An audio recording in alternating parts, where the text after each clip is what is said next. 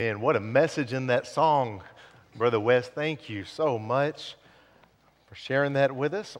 Well, I'll tell you, I'm excited because this is Fifth Sunday.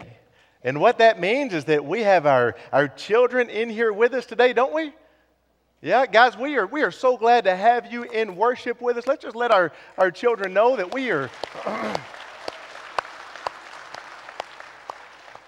See, some of you remember what I remember, and I remember a time when you could count the kids at Woodland Hills on one hand. Some of you remember that. There was not many kids, and now we about kill 10 every week sliding down the banisters. But we're so thankful to see all the kids and the young families that come in, and we're able to worship together. Praise God for what He's doing. Brittany did tell me last week, she said, now you're preaching next Sunday, right? And I said, yeah, baby, that's the plan. She said, well, be careful what you say. And so she gave me what I can say and what I can't say. And then she said, you know, you used to be a little quicker, but now you've gotten to where you preach. You're like Brother Charles and you preach a long time.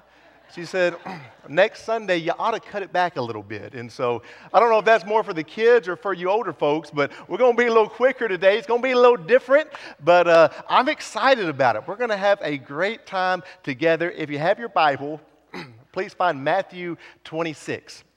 Matthew 26, we've been looking at the characters leading up to Easter. And we're going to continue, and my prayer is, it's going to be a little different, but my prayer is that these scenes as we move up to Easter will be as alive in your heart as they have ever been to you.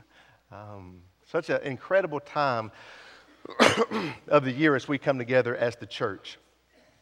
See, I think the Christian life is essentially a very simple thing to understand. It's easy because it's a life of loving Jesus Christ. Simple. Love Jesus Christ. It sounds so simple, but sometimes we lose the simple things. It's an ongoing relationship of love between the believer and Christ. Now, we don't have to talk about God's love for us because you see that is fixed. It's unchanging and it's not based on conditions. There's nothing that you or I can do today to make God love us any more than He already does. God's love for you is so great, we cannot even imagine it, we cannot even understand it. And so our point today applies to boys and girls, mamas and daddies, grandmamas and granddaddies. And the question is simply this: do you love Jesus? Do you love Jesus? You see, most people have the idea that the Christian life is simply about how much God loves me and how much He wants to fulfill my dreams and my desires, and my ambitions, and my objectives, and how God wants to come into my life and make something great out of me, and He wants to lift me up, and He wants to elevate me. But in reality, the Christian life is about loving Jesus. It's about loving Him singularly. It's about loving Him totally. It's about loving Him sacrificially. It's about loving Him obediently. It's about loving Him in our terms of service, and it's about loving Him in the way that we worship. That is what it means to be a Christian. And it's so simple. We don't have to get out the systematic theologies and go through them because it says, love me. In the Old Testament, the Jews have what they call the Shema. And what that is a prayer that they will quote every morning and every evening. And it comes from Deuteronomy chapter 6. And it's very simple. It says, "Hear, O Israel, the Lord is one. You shall love the Lord with all your heart, with all your soul, and with all your might." How foundational that is. Just love God. When Jesus was asked, what is the greatest commandment? You remember what He said? The greatest commandment is that you shall love the Lord your God with all your heart, soul, mind, and strength. What matters for us this morning, what matters for your family and for your life, and what matters for our church more than anything else in the world is that you can say, I love Jesus. I love Jesus Christ. That's more important than the amount of money you have in the bank. It's more important than the job that you have. It's more important than where you live in life. The simple question, do you love the Lord Jesus Christ? Do you want to serve Him? Do you want to be with Him? Do you want to tell others about Him? It is a question of the heart. Now, somebody out here is getting nervous, and I can see it. You're getting nervous because you say, now, Case, you can't make it so easy. You're making it too easy. There's more to it. But see, that objection does not understand what love does. Remember what Jesus says? He said, if you love me, you will keep my commandments. If you love me, you'll keep my word. He says, if you love me, then you will feed my sheep. And what we want to do is we want to get legalistic and say, if you want to be a Christian, you've got to fulfill this task list. You've got to fulfill these objectives. You've got to do what I can see. But what separates Christianity from everything else is it's not about what we can do, but it's about what He has already done. And because of what He has already done, we come to Him in love and in gratitude, and that love leads us to a life of service. That love leads us to a life where we will honor Him with everything that we are. But it does not happen from the outside in, it happens from the inside out. And so there's a lot of folks who see Christianity as a list of chores. I've got to go to church, I've got to give money, I've got to go to small group. But when you fall in love with Jesus, you say, I get to go to church. You say, I get to go to my small group. You say, I get to have a part of the kingdom of God work by giving sacrificially. And so it changes your whole outlook on life. So again, the question for all of us this morning is, how much do you love Jesus? But there is a problem. And the problem is that we can love Jesus and we can still mess up. Anybody? We can love Jesus and we can still have a time in our life that we say, man, I cannot believe I did that. What was I thinking? And there's some of us in here today, and there's something that happened in our life years ago, but there's not a morning that we don't wake up and it's the first thing that we think about. There's a poor decision. There was a poor choice. There's something that we did years ago, but we still cannot move on from it. And so I want us to look and evaluate, how does God respond when we fail? How does God respond when we mess up? And how should we respond when we see those failures in our life? And so we're going to do that by looking at the life of Peter. Life of Peter. The disciples are listed 4 times in the Bible, once in Matthew, once in Mark, once in Luke, and once in Acts. And every time Peter's name is first. Peter is the leader of the disciples. And many of you can relate very well to Peter, because when Peter was thinking something, he said it, just like many of you. Peter was going through life, and he often found himself doing the wrong thing, saying the wrong thing, getting caught up in things he shouldn't have, just like many of us. So I believe we can relate very well to the life of Peter. He is a leader, and he is a spokesperson. And we're just going to look through the final events leading up to the crucifixion from the perspective of Peter. It's going to be a little different than what you're used to, but I hope that it comes to life for you like it has for me this week. So let's first look at the bold profession of loyalty. The bold profession of loyalty. It is the night that is leading up to his arrest, and Jesus is in the upper room with his disciples. He's in the upper room, and he tells the disciples that one is going to betray him. Now, we know who that is. It's Judas. Judas has already worked behind the scenes, and he has already sold out Jesus for the price of 30 pieces of silver. And so Jesus says, this is what's going to happen in your life. This is what's going to take place.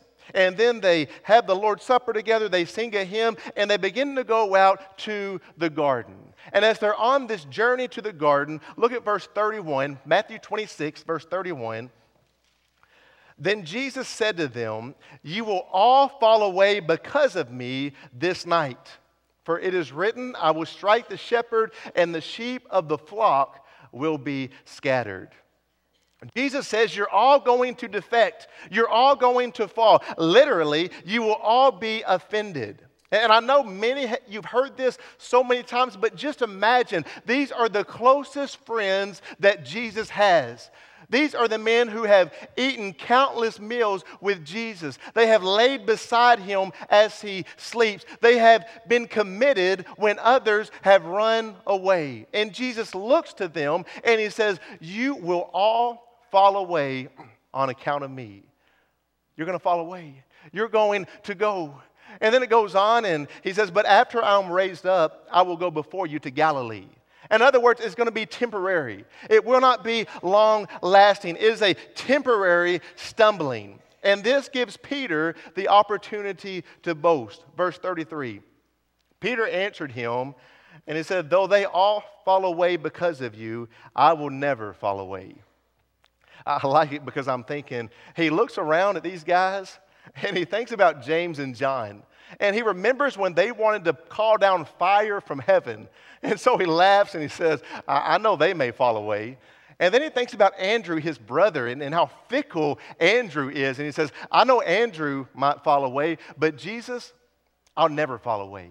Jesus, I am committed to you. I am with you in the good times, and I'm with you through the bad times. He's adamant, and he's confident that he could never betray his Lord and his Savior.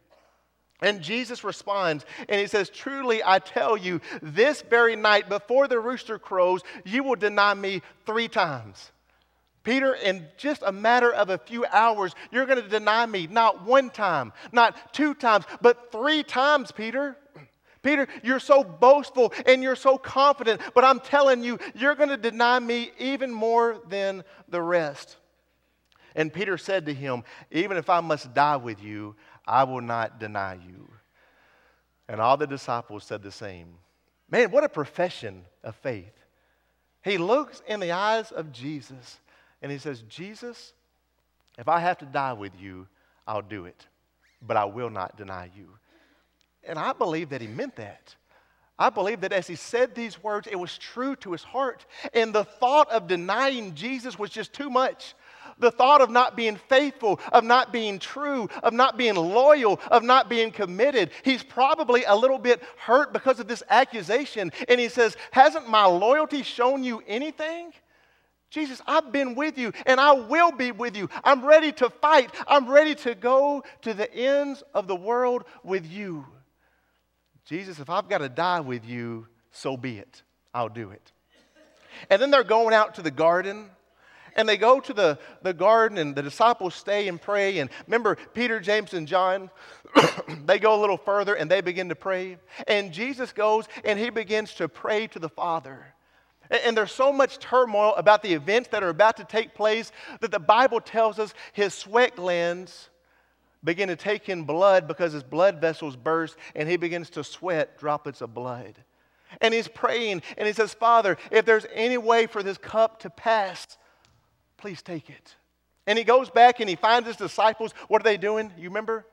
They're asleep. He wakes them up. He goes again. He comes back. They're asleep again. And so this cycle continues while Jesus is in this great turmoil. But then verse 45. Verse 45, Jesus says, sleep and take your rest later on. See, the hour is at hand, and the Son of Man is betrayed into the hands of sinners. Rise, let us be going, because my betrayer is at hand. Now remember, our perspective is from Peter. And so imagine as Peter wakes up and he looks and he sees a crowd is coming their way. A crowd, and they have swords and they have clubs, and they're carrying these lanterns and these lights with them, and there's this multitude, and they're coming towards Jesus. And Peter's watching, and he stands up and he stands by Jesus. And he watches as Peter, one of his best friends, comes and he kisses Jesus on the cheek. And then a guard comes and he begins to lay his hands on Jesus. And what does Peter do? Without thinking, without hesitating, he pulls out his sword and he swings it at the man. And the man ducks at the last minute and he takes the man's ear off. And Jesus reaches down and he picks up what's left of that man's ear and he puts it on his head. And the bleeding stops. And you've got to just imagine that there is silence in that moment. You just can't believe it. This man lost his ear, and Jesus put it back on his body. And then Jesus says, Peter, put your sword away. And eventually they take Jesus and they take him away. And at that, the Bible says that all the disciples left him, verse 56, and they fled. They ran as fast as they could. They ran as far as they could. They didn't know if they were next. They didn't know what was happening. They didn't know what was coming. And so they ran as long and as hard and as fast as they could possibly run. They were scared for their lives. But there was something different with Peter. You see, Peter could not just run. He had to see what was happening to Jesus, because he loves Jesus so much. And so he kept his distance, but he kept Jesus in his sight. And he ended up in this courtyard area. There's a courtyard, and there's people, and there's a fire, and there's a gate. And he comes up in this courtyard area, and he's trying to keep his distance so that people will not recognize him and that people will not see him. But look at verse 69. It says, now Peter was sitting outside in the courtyard, and a servant girl came up to him and said, you also were with Jesus the Galilean. But he denied it before them all, saying, I do not know what you mean. A little servant girl comes up. I know you. You were with Jesus. And he just says, hey, lady, you don't know what you're talking about. That didn't happen. You're wrong. You don't know what you're talking about. It's Peter, the one who proclaimed who Jesus was when Jesus said, who do people say that I am? Peter was the one who said, you are the Messiah. You are the Christ. This is what the church is built upon. But now to this little young girl, Peter backs away like a coward, and he says, I don't know that man. Some of you know what I'm talking about because you've been there. I've been there. We've been there. There was a time when we should have stood for Christ, but we didn't. There was a time when we should have been bold in our faith, but we didn't. There was a time that a joke was told that we should not have laughed at, but we laughed. There was a time that there was a show on television that we should not have found entertaining, but we did. There was a time that we should have shared our faith, and the Lord was leading us to that moment, but we did not take the opportunity. And so he denied Jesus. And then it goes on. It happens again the next time. Verse 71. And when he went out to the entrance, another servant girl saw him, and she said to the bystanders, this man was with Jesus of Nazareth. Now she's not saying it to Peter. She's saying it to all those around. This man was with Jesus. This man right here, get him. He's with Jesus. But this time it says with an oath he denies his affiliation with Jesus. He says, I do not know the man. I swear to you, I don't know this man. You see, it gets easier to deny. It's easier the second time than it was the first time, and it's easier the third time than it was the second time. After a little while, the bystanders came up and said to Peter, certainly you too are one of them, for your accent betrays you. And then he began to invoke a curse on himself and to swear, I do not know the man. Once, twice, 3 times. And each time Peter is more bold in his denial, and each time Peter loses more and more courage. And just right on cue, the Bible tells us, and the rooster crowed immediately. Immediately, right on cue, right on signal, we read that the rooster crowed. But there's something that we miss in Matthew. You see, Luke 22, verse 61, it says, the rooster crowed, and the Lord turned and looked at Peter. Just imagine that you're Peter. Imagine you have denied once, you've denied twice, and now you are yelling and you're saying, I do not know that man. I swear to you, I don't know that man. And then you hear the rooster crow, and in that moment you remember what Jesus had said, and you turn your face towards Jesus. And as you turn your face, you catch his eyes from a great distance, and it seems like time stands still. Have you ever done that? Have you ever been somewhere in public and you catch eyes with somebody and all of a sudden it's like time just stops? There's noise, there's distractions, but in that moment everything stops and you're just zoned in eye to eye. And Peter is looking straight into the eye of his Lord and Savior, the one that he loves, the one that he's committed to, and the one that he has betrayed not once, not twice, but 3 times. And it's got to be just too much to handle in that moment. And so the Bible says he goes out and he weeps bitterly. He goes out and he weeps. He is broken. He is at this point of destruction in his life because he says, I don't know how I could have done that. I messed up so badly. Now some of us, we know what that's like. You've been there. You've done something. We've done things. And we say, how did I do that? What was I thinking? How could I ever move on past this point? How could God ever use me past this point? It's just almost too much to handle, and it's almost too much to bear. Let me let Peter tell his story. I love this. Watch this with us. They say a rooster crowing is God's wake-up call. Yeah, that's at least that's the way it was for me. Everything that whole night was a blur, all right? I didn't comprehend. None of us could comprehend everything that was going on, all right? We were all in the upper room. Jesus was washing our feet. Then we were in the garden. Jesus goes off to pray by himself. I fell asleep. I'm not proud of it. I had a big meal. Bread makes me sleepy. Next thing we know, me, James, and John, Jesus is in our face, and he's trying to wake us up, and he said, the flesh is weak, the spirit is willing, and then before we know it, Judas is kissing Jesus on the cheek. I try to go help him. I cut off this guard's ear. For the record, I wasn't aiming for his ear. I'm a fisherman, not a swordsman. And then they arrest Jesus, and they take him off, and we ran. And it wasn't but 2 hours earlier that we were in the upper room. I was looking at him. I was looking him right in the eye saying, if everyone disowns you, Jesus, I won't. I'm with you. I love you. And I think that's what made me stop, turn around, go back. And I caught a glimpse of Jesus as they were taking him to the high priest's house. Stood at the gate, and some girl comes up to me, starts pointing at me, starts going, you're with him. You're with this man that claims to be the Son of God. You're one of his disciples. I felt like every eye was on me. So I just brushed her off. I said, you don't know what you're talking about. You got the wrong guy. I get my way into the courtyard, and it's cold. I try to warm up by the fire.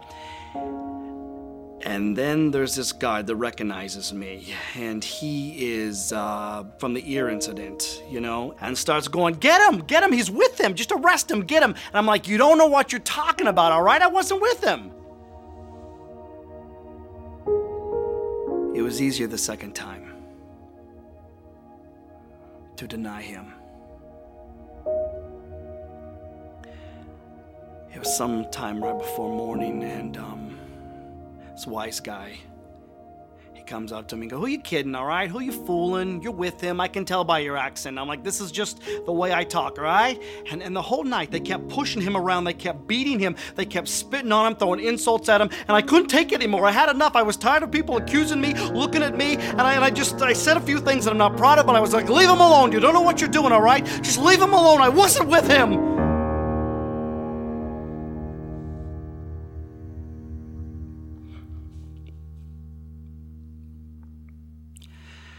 And that's when I heard the most blood-curdling sound I ever heard in my whole life.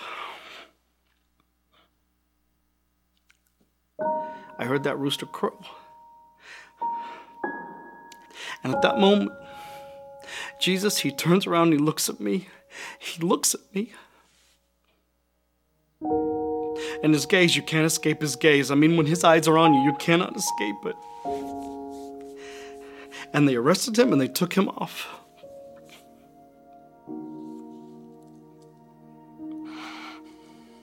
I will die with you, Jesus. If everybody disowns you, I will die with you. What a joke.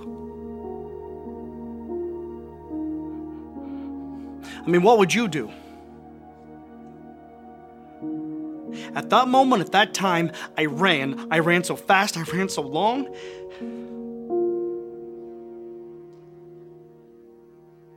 And you know what they did?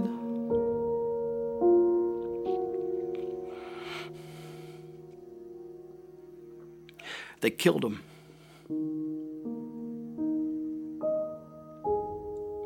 He's dead.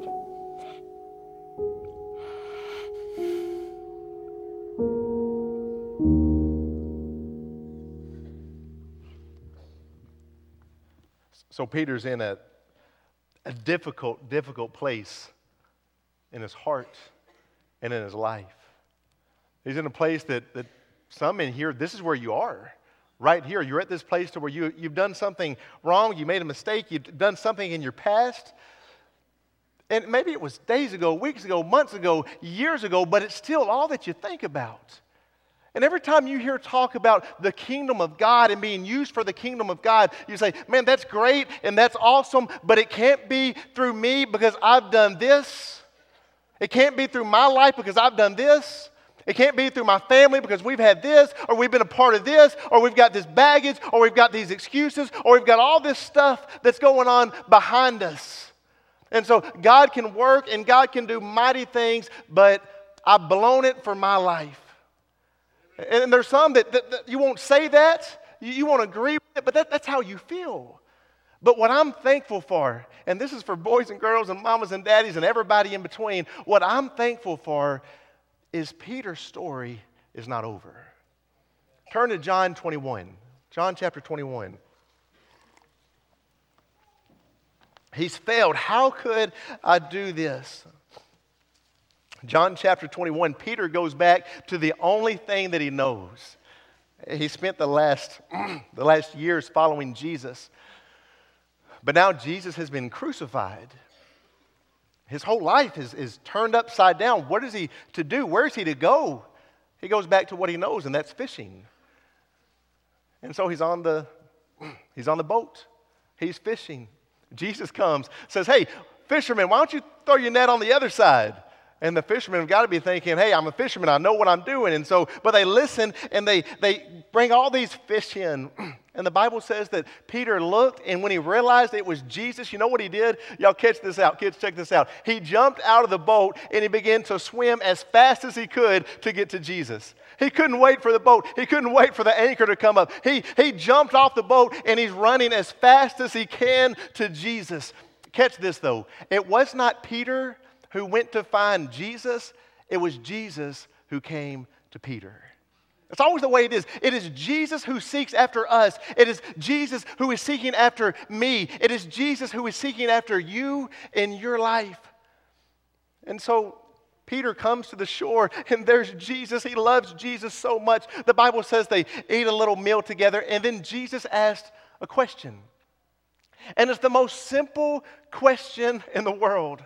It's such an easy question. It's such a just this simple little question. Peter, do you love me? Peter, do you love me? He didn't say what I would have said. Here's what I would have said. Peter, I cannot believe you denied me not one time or two, but 3 times, Peter. Peter, I thought we were friends. How could you do that? Peter, you're the worst friend ever. That's what I would have said. Jesus doesn't even say that. He doesn't even bring it up. He comes to Peter and he says, Peter, do you love me? One question that will change your entire life. Your entire life. Do you love Jesus? So simple. Do you love Jesus? And so look at it, chapter 21, verse 15. Jesus said to Simon Peter, Simon, son of John, do you love me more than these? And he said to him, yes, Lord, you know that I love you. And he said to him, then feed my lambs. He said to him a second time, Simon, son of John, do you love me? And he said to him, yes, Lord, you know that I love you. And he said to him, then tend my sheep. He said to him a third time, Simon, son of John, do you love me? And the Bible says, and Peter was grieved because he said to him the third time, do you love me? 3 times. It reminded him of his denial. Jesus, you had to ask me the third time. That reminds me of what I did to you. And he said, Lord, you know everything. You know that I love you. And Jesus said to him, then feed my sheep. You know what Jesus is saying? Simon, I know what happened. I know what you said. I know what you did. I know you messed up. But Peter, do you love me? Because if you love me, then I've still got a plan for your life. Peter, do you love me? Because if you love me, I've got work to do through you and through your life. Peter, do you love me? It's a simple question, but if you can confirm that, if you truly love me, then Peter, I will change the world through you. The greatest thing that any of us have in this room is a love for Jesus, because when we have a love for Jesus, the Holy Spirit comes inside of us and empowers us to do great and mighty things. And so he doesn't ask a deep theological question. He says, Peter, do you love me? And then grace was working in the life of Peter.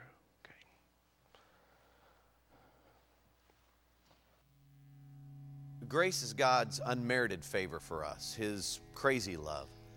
And the truth is, many times we struggle understanding it. If you find yourself struggling to understand God's grace, don't beat yourself up. Even the disciples struggled with understanding grace.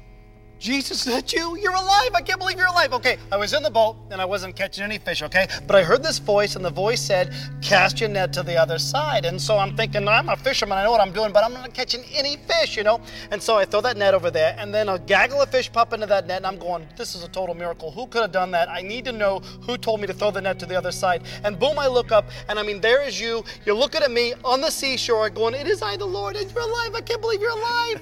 This is awesome. Andrew, get out of the boat. Come on. Peter. Yeah.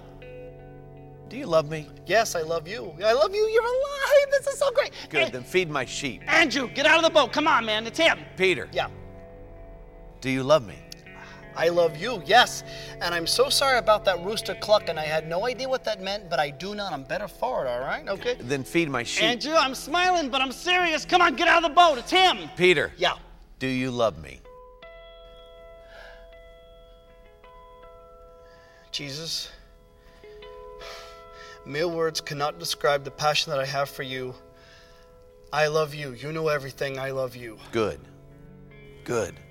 Then feed my sheep. I didn't even know you had livestock.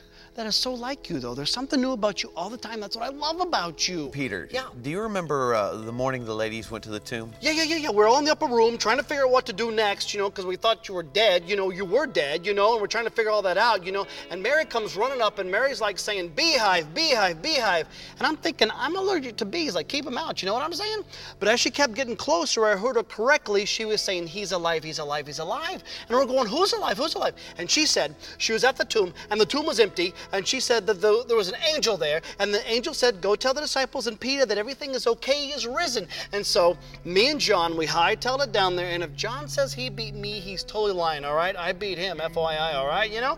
And we get down there, and I'm looking in that tomb, and it is empty. There's nothing in there, you know what I'm saying? And I'm like, what does this mean? What does this mean? And John is right there. John is so good with words. He should write a book. He is so good with words. And John said, don't you get it, Peter? This is everything Jesus said he was going to do, and you did it, and it's done. Let's go. This is so great. Wait, yeah. The angel said what? Go tell the disciples and Peter that everything is okay. He is risen. You've risen. Let's go. He said what? Go tell the disciples and Peter.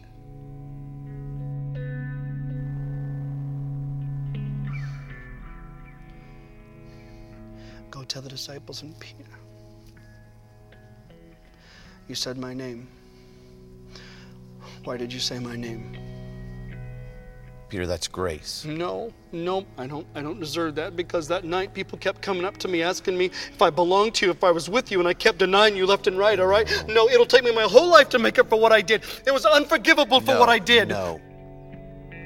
What I did on the cross was meant to take what is unforgivable and make it forgivable. That's my grace. It's not about you. It's always about me. That's grace, Peter.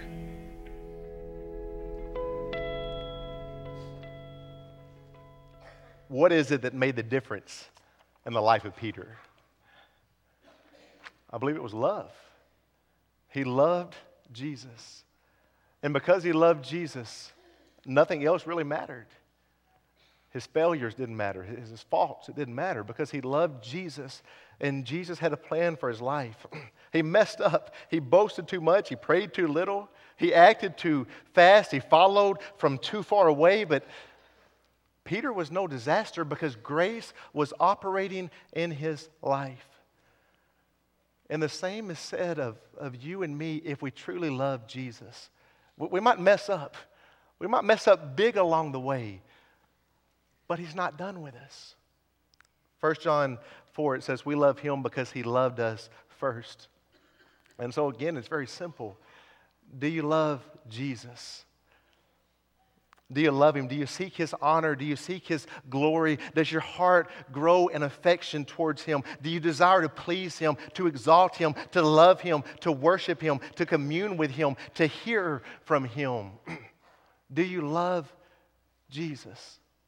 Remember when in John chapter 6, many of the followers were leaving, and Jesus looked to the 12. He said, do you want to go away also? And Peter responded, where shall we go? For you have the words of eternal life. Where are we going to go? I'm with you. I'm committed to you. Christ was all to Peter. Christ mattered greatly to Peter because Peter loved Jesus Christ with all of his heart. He believed that he was the Son of God. And when his eyes met the eyes of Jesus on that night, it crushed him, but it crushed him into repentance. And his life was never the same. What happened to Peter? Well, he went on to be almost the foundation of the church. He went on to just carry the gospel, the good news of Jesus Christ to the world at the time. And when he wrote a letter, he said this. He said, though you've not seen him, you love him. And though you do not see him now, but believe in him, you greatly rejoice with joy inexpressible and full of glory, obtaining as the outcome of your faith the salvation of your souls. And so he went on and he was preaching and he was preaching and he was preaching and he would not stop until finally they said, Peter, if you don't stop, we're going to kill you. And he kept on preaching. Tradition tells us that they took his wife and they crucified his wife in front of his eyes and he yelled out for her to remain faithful. And then they took Peter and they were going to crucify Peter as they did Jesus, but Peter made a request and he said, I'm not worthy to die the same manner of death as Jesus, so he asked to be crucified upside down with his head toward the ground. And he was. And to his very last breath, he was proclaiming this truth. I love Jesus. What matters the most in the life of Peter is not his flaws, it's not his failures, it is his love for Jesus. And I want to ask you to close your eyes and bow your head. The most important question you could ever answer in your entire life. Do you love Jesus? Do you love Jesus? You see, for some in here, it may be that the Lord has just used his word this morning, and you know that you don't have a relationship with Christ, and you need to be saved. You're lost. Maybe it's a boy or a girl. Maybe it's a mom or a dad or a grandparent, and you've been doing church and you've been doing all the church stuff and all the works, but you say, you know what? I've never had this true, genuine relationship with Jesus. And today is the day. You can feel the Holy Spirit is drawing you to salvation, and today's the day. Maybe you're here and you relate to Peter well, and you say, I know I love Jesus. I know I've got a relationship, but I haven't been living for him in my life. I messed up along the way. I got my priorities out of line along the way. And what I need is I need a time of recommittal. I need a time to say, Lord, I do love you. Lord, I will feed your sheep. Lord, I will use my life to honor you. And so maybe the Lord is calling you to that this morning, to commit to live a life that honors God above all else. And maybe for you that's to join a church and to plant your family right here to serve God. I don't know what it means to you, but I'm asking and I'm pleading with you, be faithful to what God calls you to. Answer the call of God in your life. God, we thank you for this time we've had together. Lord, we thank you for your word, how it speaks to us. We thank you for the life of Peter. God, how it challenges us, but it also encourages. Lord, I pray for those here who are not sure of their salvation. I pray they will be able to leave this place with confidence, God. Lord, I pray for those who have been distracted in life, God, that they will recommit and they will live totally for you. Lord, I pray for those who, God, they messed up in the past. They've had a failure and they've not been able to get past it. I pray you will give them a new start, a new beginning, just like you did with Peter, to say, I'm not done with you. I'm not finished with you. You're not done. You're not junk. You're not a failure. And I've got a plan and a purpose for your life. So, Lord, I pray we leave this place motivated to honor you. Lord, would you have your will in this invitation? In Jesus' name, amen. Would you stand with us as we sing together? Amazing grace, how sweet